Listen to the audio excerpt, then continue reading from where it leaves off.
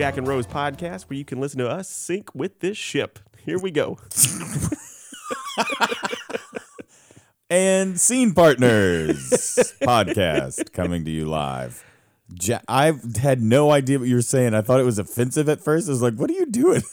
I don't know. I didn't put too much thought into it. Did you just come up with that on the top of your head? Yes. Oh my God. It's like he's always throwing weird stuff at me. What if I just threw something weird at him? You should be a performer. That is hilarious. Well, welcome to the Jack and Rose. You said Jack and Rose, and I was like, what a great name for a bar. But I literally thought that you were being offensive. I was like, we can't start that way. Like, that's not okay. You can't say that out loud. What are you doing? Jack and Rose Bar would be really funny. Like, if it was in the basement of some place, you do the ship theme. Like a third-class passenger. Yeah, oh, this is great. How have you been doing? I have been, a little tired today. Because we pretty much built the set for Tuck Everlasting. Yeah, we did. We spent, it was such a neat day yesterday. I realized how much over the last, who knows, like however long it's been, when we did To Kill a Mockingbird, it was really you and I doing the set. And then when we did Tuna Christmas, it was like you and I. Yeah. And then yesterday we're doing the set for Tuck Everlasting, which I will 100% admit good. that it was very ambitious. Yeah. What I had in mind. And I started it alone and then realized, don't do this to yourself. It's been kind of a hard lesson for me. Yeah. Because I just kind of want to go in there and get it done and almost feel guilty about asking other people for their time. Mm-hmm. Like even yesterday when people were there to work because they wanted to be, to like help out in building the set, I kept thinking the whole time I'm taking advantage of these people's time. Like they're like I should be the one doing this and trying to run around and make sure everybody has what they need, and then realize that me jumping around to everyone constantly meant that things weren't getting done as fast. So it was strange because I had to we could use your help specifically somewhere else on one thing. But it is, it is a very hard thing to just trust people to say, this is what we're doing, and then just like allow them to go and do, and that's been a hard thing for me. But, it was awesome. Like we had so many great people show up and help us, and we got a lot done. Yes. And a lot of things in the air. Yes. Which was the scarier thing. It was like, this in my mind was not this tall. It's like, hey, we're going to have this platform, just like an 8-foot tall platform. You don't think that's going to be too big until you stand up on it. And then you realize that the stage itself is 3.5 feet off of the ground. So when you look down and you see the audience, that's, 8 plus 3. 11 feet. That's you embarrassing. Did it. That was so funny. It's 11 feet in the air. 11.5 feet. Yeah. But still, it just is crazy. But, we did do the thing where everybody was there to do a specific thing, and I changed my mind because I just didn't want to I didn't want to tear down any more of our materials than we have to, because a lot of times when you're working in smaller theaters or without a huge budget in a small community, you don't want to spend money where you don't have to. So it kind of forces you to be creative, and we've talked about that before. But that means that if we have a platform built in the shop, I don't want to tear that platform down to use it for something else. Like if I have to split it in half because I need the plywood or I need it to be a different length, because then later I don't have a full platform for something else. And so that's like money. So that's what I always see when I go through the shop. I think, okay, if I want to do this and I saw that platform in half because I want it to be thin for a walkway, then I just basically cost this company $120. Yeah. Because that's what it will be to replace this platform again. Mm-hmm. So I just try to be as resourceful as possible, but we were staring at it with all these people after we had gotten this attic space in the air on the set, and I changed my mind and was like, no, we're not going to put another platform up there. We're done. Yeah. It's over. I'm just going to do escape stairs this way. We're just going to change something else, and it's not going to be that big of a deal. And then everyone that could have helped us left, and it was me, you, and Samantha, our assistant stage manager. Yes. And I'm looking at it, and I said, no, we're going to do it. Yeah. It's like, now that it's just you and me, let's put this. It was great. Like it was a good moment for me. I looked around. I 8 was like, feet in the air. there's no one else. It was really great when you actually said it out loud. You were like, this is a great time to do this after you sent everyone away. I was like, you're right. It is a really good time. But anyway, it all looks real. I think it's going to look amazing whenever it's all there. Yeah. But it is a kind of exciting thing whenever you have something in your mind and you first see it start to take shape and you're like, oh, right, this all might work. It might actually like be cool. Yeah. But anyway, I'm really excited about it. That was a really exciting thing. But that is one reason I think why today you and I are both kind of zapped. Mm-hmm. And then who knows? Maybe we'll have our motorized boat, which somebody did bring up a good point the other day when I was walking them through how I was going to build this boat that moves, but it's controlled by like a joystick almost, like it's like it's a hover round sort of situation, right? Like a scooter. Basically, yeah. And so, but they said, well, but if you're doing that, how are you going to row the boat? Because you have to row. I was like, you're right. You're gonna have to trust your other actor in the boat with you. I'm gonna have but that's the thing. So the other person is the boat is 11 years old. And so can they do this? Because it wouldn't make any sense for the big dude in the boat to let the little girl in the boat paddle. And so now I'm like, for staging purposes, she's going to have to be facing you. So she's going to have to steer backward. Oh, it's just so many things. Yeah, there's a lot of things that were occurring to me in the moment. I was like, oh, would it just be okay? Maybe it would be like, it's like I just did a really, really big paddle. Yeah. You just have the controller in your hand, and as you're paddling, Yeah. I just do a one hand, two paddles, circular motion. Mm-hmm.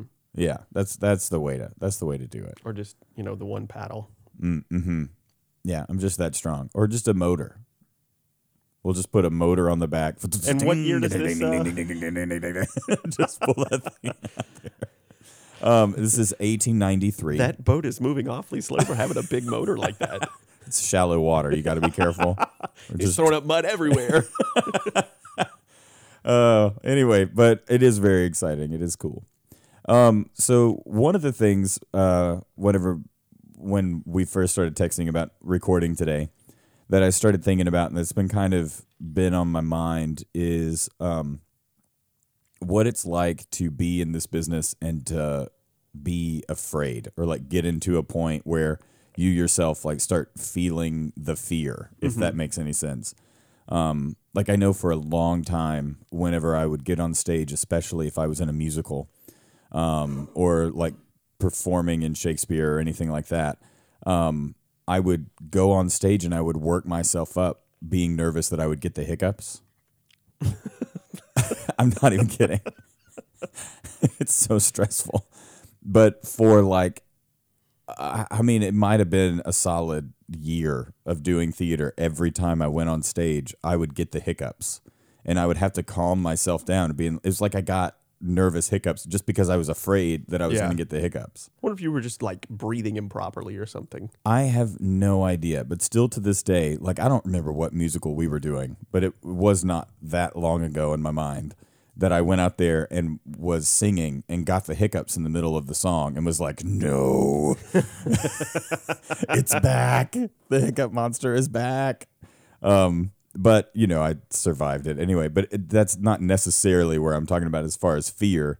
But it is kind of the power of fear in a way where you think, I'm afraid of this. And so you almost kind of will it into existence, even though you don't want to. Yeah. And I know that a lot of times, like I'll be afraid going into something and it's almost like the confidence is lacking. So then I don't do my best. Yeah. And there's just so much, I think, in this business that is up to chance, and there's just a lot that can almost like cripple you, with fear and anxiety, really. Because really what we do is absolutely insane as theater artists. I mean, you put all of your eggs in this one basket, basically, and just hope to God that it works. Yes. And you have absolutely no way of knowing if it works until you perform it for real.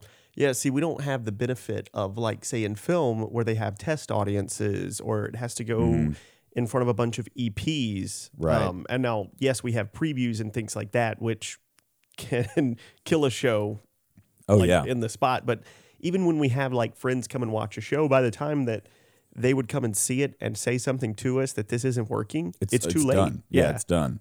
And then what do you do? Other than just wear this little badge of honor walking around being like, I failed in front of everyone. The badge is also a musical. It's just a musical badge. I failed in front of everyone. But seriously, though, that is scary, getting the hiccups in the middle of a song. It's terrifying. Look, my biggest fear is that you're going to sneeze 7 times on stage, because I think about that. No, that's always going to happen at some point, I'm sure. But my biggest fear is that, man, I'm going to walk out on stage and then I'm going to get them bubble guts. Oh. And I'm either going to have to miss or just leave early.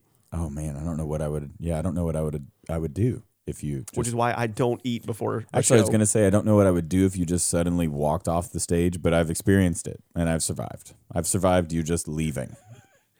One time. It happens one time. One is enough, I will tell you.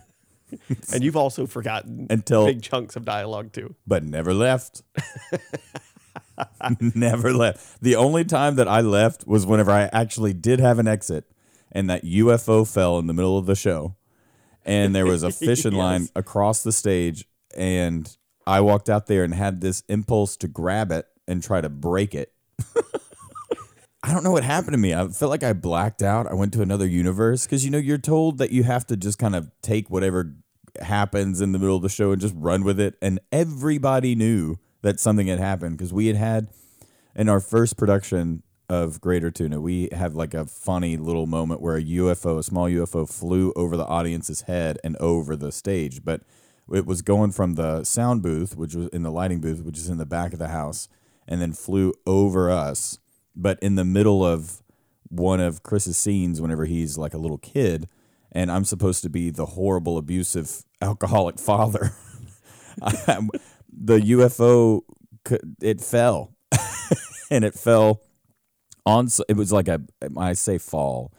It's not like it weighed 20 million pounds. It was a balloon with a little propeller motor on it. And I'm watching this really woman funny. Fight this fishing line out of her hair. And I hear people laughing, but I don't understand what happens. So I walk out there to be this jerk, and Chris is laughing, and the audience is laughing. I see this fishing line. I'm like, oh my gosh, I got to do something about this. And I just grabbed that fishing line, wrapped it around my hand, thinking that I could break this 500-pound grade fishing line that we had with myself. Yeah. And I just grabbed it and said, did I say that? Yes. I know I said, oh, it looks like we're going fishing or something like that. Like there was a string. There was definitely a string of things said. Oh, and it was so good.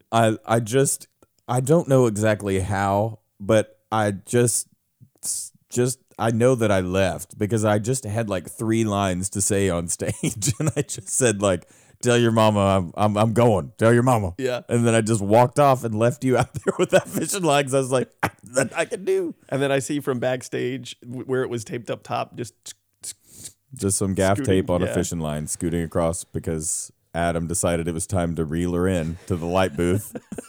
So just slowly went across the stage. Oh, I will say that if we ever do Greater Tuna again, speaking of fear, that will be one of the fears. Yeah. It was, and that was really funny. Adam was hilarious in that because he was our UFO operator. Would you say operator, engineer, our UFO designer? Yes. He was our UFO designer. Special effects designer. There you go. And he was like on the very first night is when it happened too. It was like the opening show of our theater company. the UFO crashes down. Then you think, we can only go up from here. And we did. And at the end of the show, too, that UFO held for so long. Oh. But I do kind of wonder, like, if there's ever been an instant, and maybe there's not one off the top of your head, where you feel like that the fear kind of started to get a hold of you in a way. I don't know if it really necessarily got or takes hold of me maybe in the same way where it manifests into something. Yeah. Like, okay, for example, when we were doing Mockingbird, Mm-hmm. it was, lights out, and it's about to be the opening of the show, and I stood there and I was like, what if this doesn't work? What if nobody likes this? What if, and it's right, because that was the first time that you were on the other side of the table. Yeah. It's like, these are my ideas and feelings in front of everyone. Yes. Yeah, exactly. And the thing I have to do when I walk out on stage is I have to turn my brain off and let the muscle memory take hold. A lot of times, because if I'm sitting there overthinking things or thinking about other things, I'm out. Yeah. I'm just like, I have no idea what my next line is. But standing back for that, it was just really the fear of the what ifs, basically. Yeah. And which is all based in self-doubt, which is what it is, I guess. But it is kind of interesting how it's like the fear comes from definitely like a place of doubt and like almost a trauma. Like, it's all, I feel like everything always relates back to some sort of trauma that you've experienced. So it's almost like a muscle memory comes out, even though you may not know you have it. Mm-hmm. I mean, I have that fear every single time that we do a show, that I direct a show, that, somehow this is not going to be received the way that it's meant, and that I'm going to have to almost explain myself as far as the reasons as to why I did this. And, it's just kind of like I was talking to somebody yesterday about food at a restaurant, like owning a restaurant. Not without fail, if you own a restaurant, you're not going to be absolutely perfect with every meal. Yeah. And so, like, even though everybody thinks that it's amazing, someone's going to go there and get a bad meal, and you're going to have to deal with it. Mm-hmm. I feel like it's the same thing. I feel like we're almost in the same business in a way. Like, when is it that we're going to do a bad show? Yeah. Like, when is it when the stars don't align, or, the right people don't show up for the parts, or, we feel like it's going to be great and then the audience is there and it's just crickets, and it's like, when is that going to happen? Yeah. It's almost like that is an anxiety that I have. And so pretty much every time that we do a show, going into it, I think, oh man, is this going to be the time? I feel like there's at least 2 or 3 shows or rehearsals that we have in the course of any production where I think, oh no. Yeah. This is the one. Yeah. This is the one that's not going to come together. Well, that I also struggle with that. Like, if I don't get something perfect off the bat, yeah, then it drives me freaking crazy. Mm-hmm. And then I beat myself up, and then I'll go home and do it 10,000 times until it's done. And I struggle to tell myself all the time, it's progress. Mm-hmm. It's about progress. You're not there on the first day. Yeah, progress, not perfection. Yeah, and I just hate not getting something the first try. Yeah, I mean, I understand that too. I was gonna say something and I just don't remember what it was. It's like, yeah, and this thing. Yeah, just listen to this brilliant comment that I have.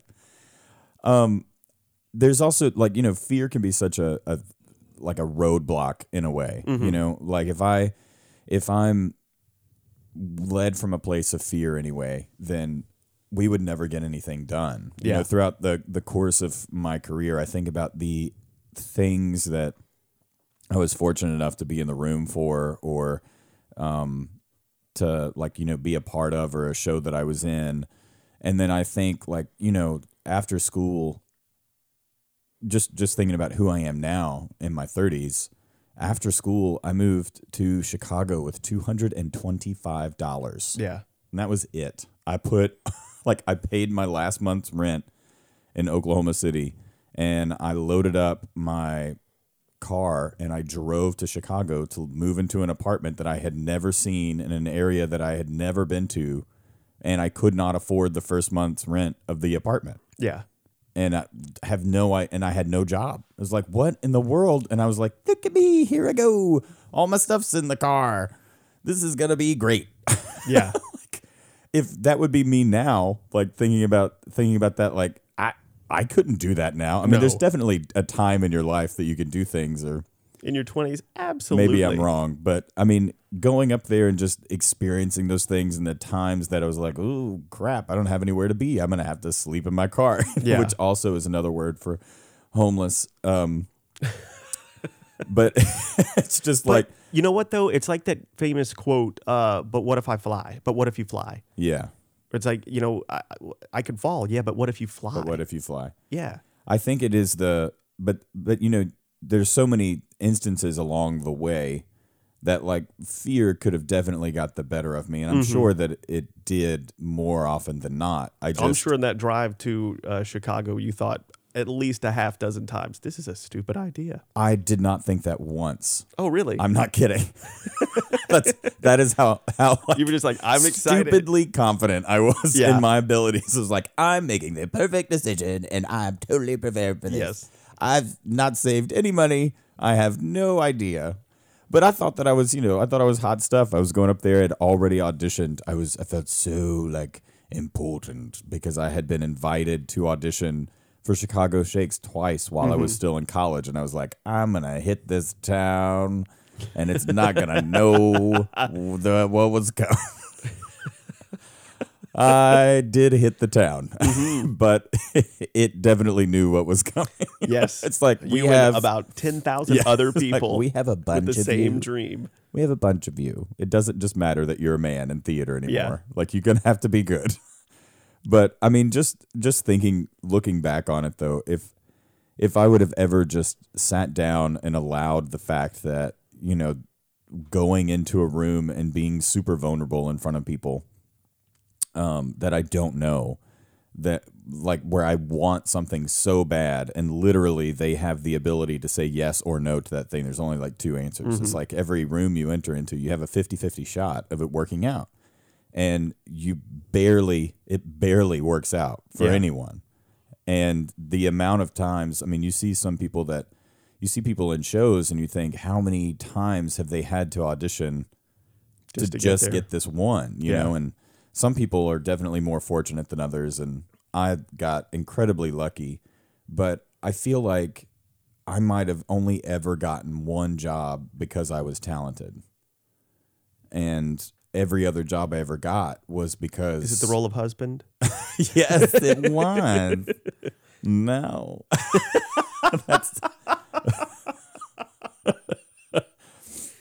No, it was like I think every job I got after that was just because I was so happy to be there and wanted to do a good job, and it was nice to have in the room. I think that was the most important thing. Then after that one job, it was like, oh yeah, no, now we know who you are and we know how you are in rehearsals and we want you around.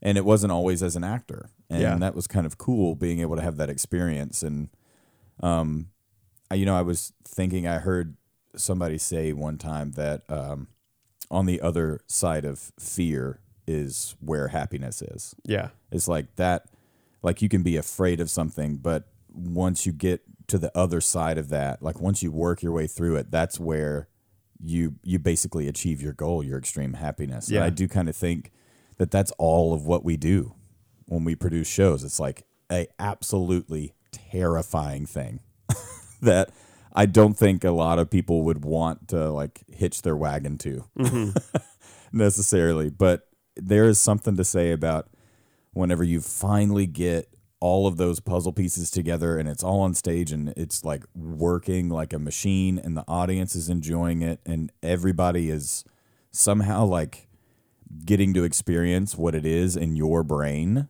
and being like, oh, this is such an interesting way to tell the story and I wouldn't have thought of this way. And they're just kind of not necessarily concentrating on your choices, but enjoying them. Yeah.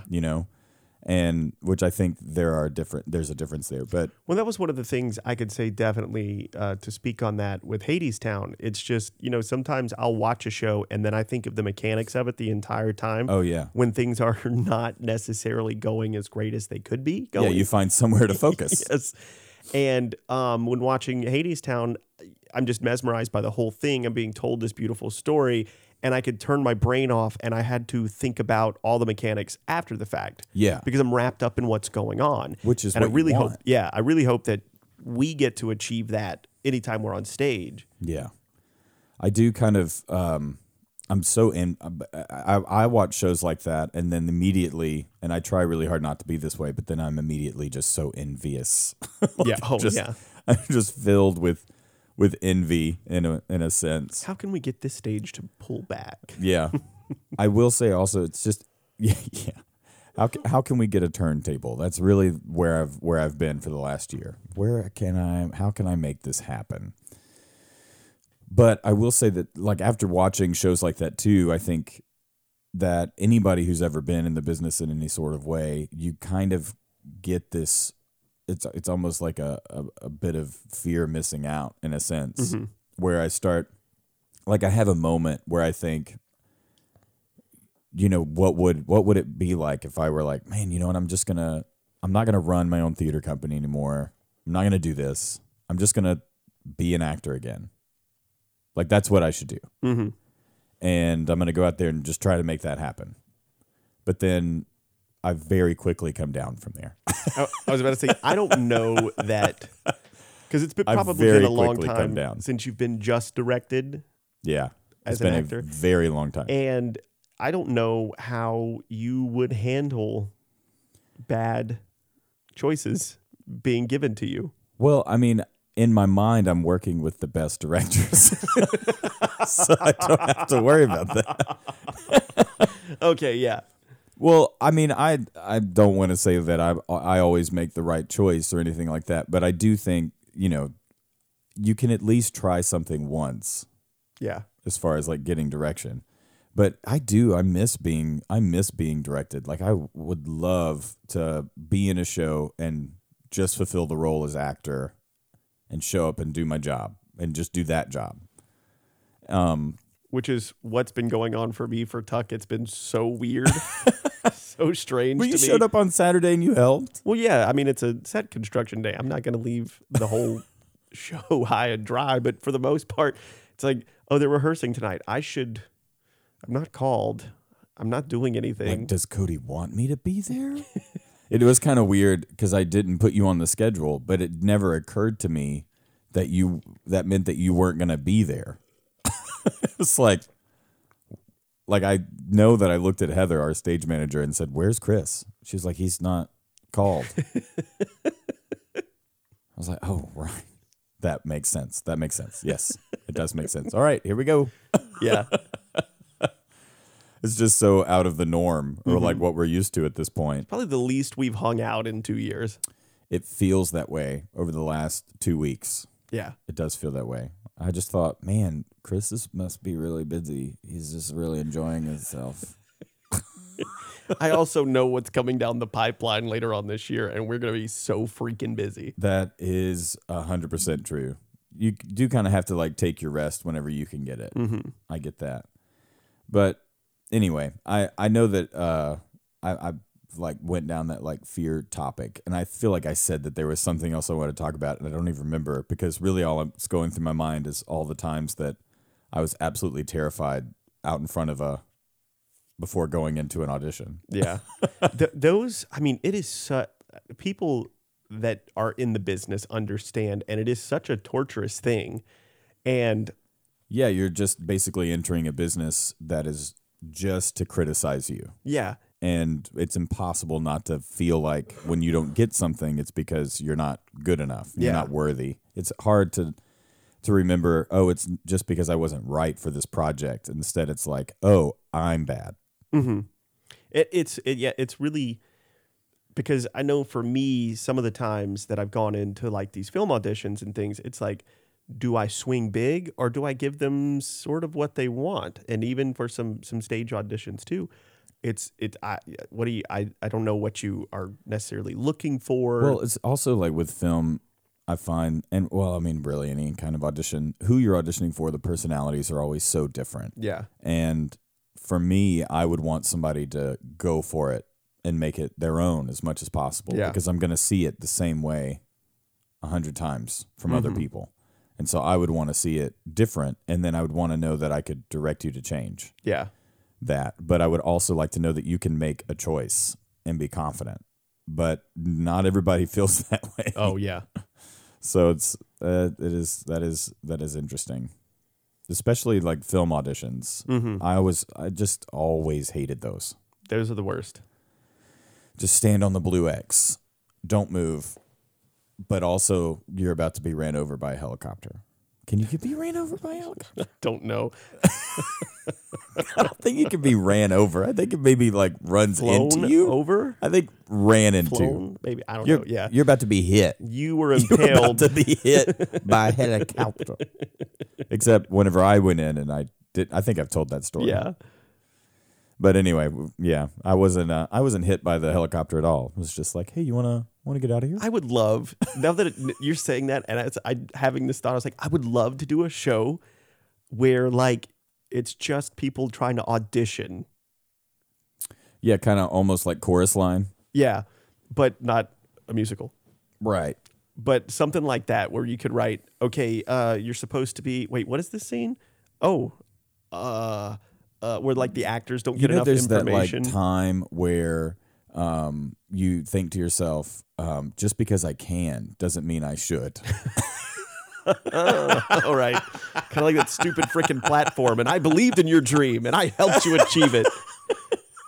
I didn't crap all over it. Where I think you and I would both enjoy that show immensely. I just don't know if what your idea is great. I love the idea. I'm here to support. Don't patronize me now. Don't. It's too late. I think that would make a great 10-minute play. I just can't imagine sitting for an hour and 35 minutes with somebody with a piece of paper in their hand being like, what is, I'm here to audition for, where are, oh, I'm done? Maybe it's a segment in a show. How about that? Okay, a part of the show. I was just thinking of the length of time. I mean, if you could make it go on that long, it would actually be very funny. Why you always gotta hurt I feel me? like that would go really good with the play that goes wrong people. Like they could figure out how to make that somehow one bit last for an hour. And That's fair, yeah. Like, oh, okay, this makes sense. Like that guy trying to open that damn door. That was, to me, I still think about that and I wonder, how can I use that somewhere, someplace? I still haven't watched their second season. Oh, they have a second season out? Yeah. Oh, I gotta watch that. Yeah, the show that goes wrong on Amazon Prime has a second season, and I have put it off because I like just want to have it to watch. Yeah. But I know that doesn't do anything for them. Probably just means they're not gonna like. I'm now gonna wear on my heart or my conscience the fact that they don't get a third season is because I didn't watch. Like kept their second. I should just play through it once while I'm not watching it. Yeah. And then that way I'll feel better, and then I could revisit it. Yeah, later. Turn it on, and then go mow do the something grass. else. Yeah. I'll turn it on in the 3 bedrooms of the house, and then I'll leave and come back when it's done. See, I don't know how the ratings work these days, but I think because maybe it's all the same account, same IP. Yeah, maybe? it would be. I'm sure it has to do with IP addresses and just streams, like clicks and streams. Because it's not and like the for Nielsen. how long? Yeah. Like finish. Like did they finish it? Those kind of things. Yeah. But I wonder if they actually grade the like binge watching factor. Like how many people finish the entire series in a small amount of time? I do wonder about that all the time because I know a lot of these tech companies get logistics on how far, like, say, we both play video games, how far people make it through a game. Well, yeah. I mean, I can tell with the logistics of this podcast how many people listen to it the full way through or halfway through or 10 minutes. Yeah. And sometimes it's horrifying. But they are listening. So, but I mean, I kind of also like really just started looking at the subscribers and stopped looking at that in depth of the because it just you can kind of wade yourself down with analytics. It's almost just like with with theater. You know, you get so caught up in the process of selling it or whatever, and then you kind of start to lose your passion in a sense, because it becomes more like a business. And I feel like that's kind of where I was going with the podcast for a bit. It was no longer like something I could see myself not looking forward to it because I was getting weighted down on so many of the things. Like, what can I do to make people click on this more? Like, why aren't people like, it's just ridiculous. You just start to hate it. It's kind of like how, I don't know if I'm just getting older or if I just have gotten to where I actually hate my phone. Oh yeah. 100%. Like, I just don't care anymore about, maybe it's just because it's been so much of our life really since high school or freshman year of college when Facebook was around. Yeah. And it's like, I don't really want to, I don't care. This this is a deeper subject in and of itself, but I could not imagine being a kid today. Yeah, it's got to be so hard being a parent. Yeah, like you're being accosted with all of this stuff, and you see all of these other kids that get these things. Oh well, I have I don't think Facebook lets you have one unless you're an actual teenager or something now. Well, they have like an entire kids messenger. Oh, okay, where they can like chat with each other and do video calls and those kind of things. But I don't think that they can like have a Facebook page. Yeah, but it's to me, and then you start to really define your self-worth by the likes that you get or the comments that you get. Yeah, I mean it changes your brain. Yeah. I mean that's like what all of Social Dilemma was about, you know, and there's so many studies about basically what you're doing to your brain development between certain ages. I mean your brain's not even fully developed until you're 25 if you're a woman and 27 if you're a man. And so which being a man totally understand that. Yeah. It's like that makes sense. Even though I feel like I do need to walk around and tell people my brain, it's fully developed. I just want you to know when people doubt a decision I make, just being like, you don't understand because your brain isn't as developed as mine. My brain is fully developed. That's just science. Yes. That's just science. Oh, that's bad science. But it's fact. It is, yeah. But it does something to do with like the dopamine levels or something, you know, because you're constantly able to scroll through. After watching that and seeing whether like, oh, so-and-so hasn't been on their phone in a minute, send them a push notification. After watching that, I saw like just really the sheer amount of yours. Oh, someone has just shared like a new reel or a new story for the on first Instagram, time in a while. And it's like, oh, wow, that is... Yeah, the amount of times malicious. That my phone just lights up. And then I'll get on, like if I get on Facebook, I'll have like 20 notifications. Yeah. None of them are for me. They're all like, your friend did this thing over here and your other friend did this thing over here. And the marketplace has this. Here's a memory from, 13 years ago. Like, why am I here? Yeah. I didn't ask for this. I don't want this. Ugh. I'm just kind of over it. I really only use it for theater. That's like the only, I mean... I enjoy being able to get on there and like whenever somebody pops into my head from my past or whatever, I could search them and see what they're doing now. Like that's kind of cool. Or like, you know, whenever somebody has something to celebrate or like they've succeeded in something, like being able to keep up with my friends that way has been super cool, like seeing their successes. But like I just don't that. And, you know, also I will say this, I find such great joy in the paragraph statuses, the people that leave the statuses that ask for unspoken prayer requests and don't ask me what it is. And everyone, what is this? Well, no, but then of course you got to go to their comments and see the what is this. And then normally around like the fourth or fifth reply, they just tell the whole thing. Yeah. And then the next day they put a new status being like, thank y'all so much. This is what we were going through. Yeah. And oh my God, I just couldn't talk about it yesterday. But I just hate Facebook. It's like, what? You know, but I find joy in it. I don't know what that means about me. Yeah. Trash person. Maybe it's just a trash person.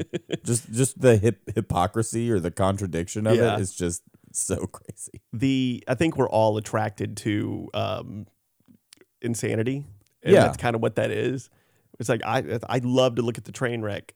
Well, yeah, just why did you make this decision? Yeah. We are not talking about this as a family. So please do not ask us about our current situation that I will not be putting on Facebook. It's like, what kind of a status is that? But it was so interesting. I read our friend Morgan Lassion put this huge one of those paragraph statuses. She makes some long ones. But she said something She's that I thought like a was blogger. Yes, she said a status blogger. Oh, new term. It was so profound. It was like not every moment has to be shared. Yeah. But it's like when she's talking about her daughter, watching her daughter do these things, and she's like, I should film this so I can put it on Facebook or whatever. And it's like being present in the moment. Yeah. Is my big important thing. Like put the phone, put everything else to the side. When I'm here with you, I want to be completely like engaged in with you. Right. Well, it's kind of like we went on vacation, and I think I've got like a ridiculous video of you doing a toe touch. I've got like some silly pictures that I took of Glenn and Vicky, and like one of Lexi. Mm-hmm. And that was it. We got back, and we were like on the plane coming back. I was like, oh, let me see some pictures that I did not. So many things that Lexi and I do, I feel like we've never documented. Yeah. Like if we don't write them down, we're going to eventually forget that we ever did anything together. But when we went to the Biltmore, when you crest the hill where the little sort of overlook is. It's like egregious, the amount of people. Everyone is taking a photo there, and I'm just like mesmerized by the house to begin with. Like the size of this thing is freaking incredible to begin with. But nothing is ever going to take my breath away in the way that me seeing it for the first time did. And not through a screen. Yes. Like here it is in front of me in real life, but I'm choosing to look at it through this like 5-inch device or whatever it is. It was the same way. I can look at like all the photos Yellowstone online. At Old Faithful. I have a picture of Old Faithful whenever I was there. And my picture is not of Old Faithful. It's of the literal like 500 tourists with all of their phones. And I love the people that commit to bring an iPad. Like, like I didn't want to see it on my little screen. I'm going to take a picture of this on my iPad. Like, who are you? You're 65. That's who you are. Yeah. You're 65. Your OtterBox case and everything on your iPad. With the little hand thing on the back. back. With the hand. And I'm sure it fits on his belt, too. But just that's what I took a picture of because I just could not believe it. Just the sheer, like, every single person that was there but us had their phone out and was recording it. Yeah. And I always think in that moment, like, this has got to be one of the most photographed places ever. If I want a picture or to show someone this, I just Google it. Yeah.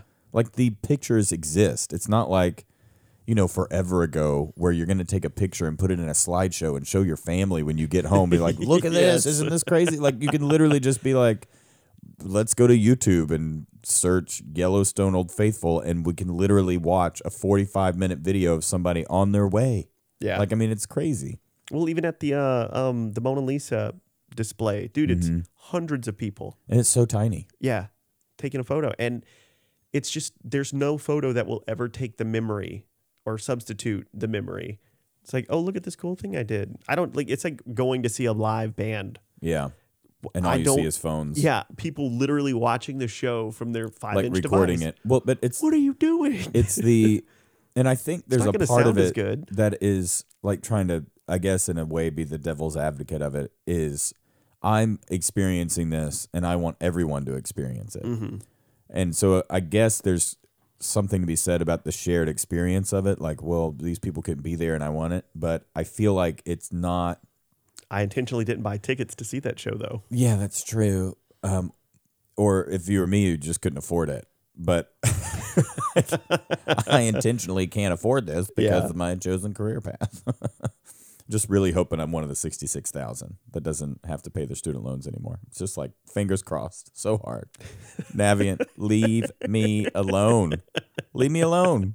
I have loans. I fit the criteria. All right? Leave me alone. But I do think that there's something negative, like I just can't see it as I was going to try to be devil's advocate. It can't work. I can't see it in a positive way. I just feel like I'm here doing this and I want people to see me here doing this because look at me, I go out and do things. Yeah. Like, I feel like that's just the only reason. I think that's why you and I are drawn so much to theater. Yeah. Yes, 100%. For the shared experience, not just with the other actors on stage and the tech crew, but also the audience as well. Yeah. We're all getting to experience the story, and it's different every single night. Right. I mean, and that's when we do the children's theater, that's what I always try to, because I absolutely despise the curtain speech aspect of theater. I hate it. But, whenever you're working for a nonprofit, it's something that you have to do. You have to go out there at any moment where you have an audience that's listening, like a captivated audience in a sense.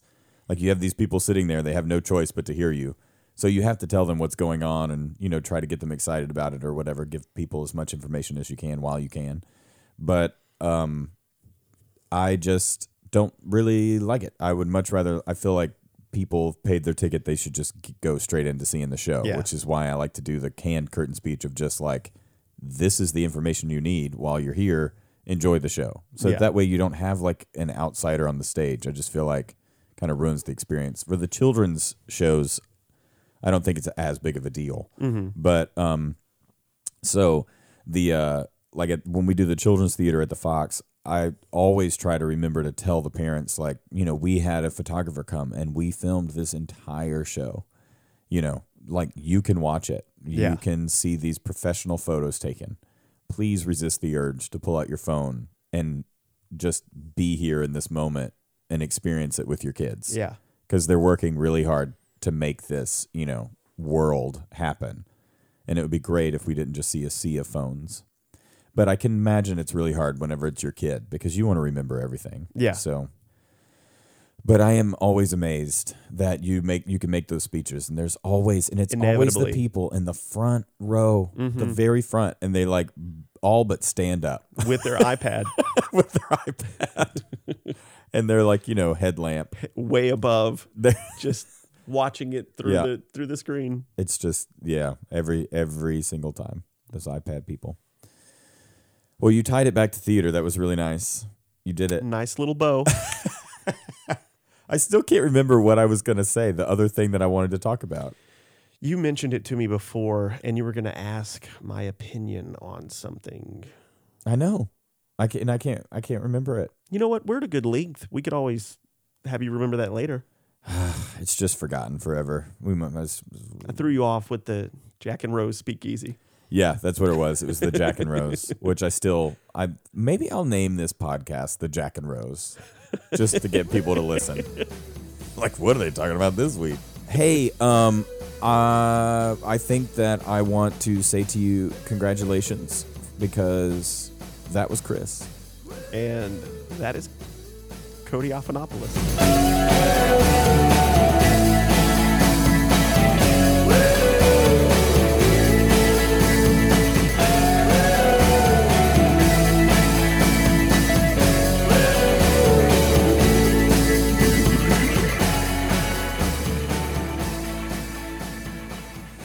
No, they're just Jack and Rosen. No.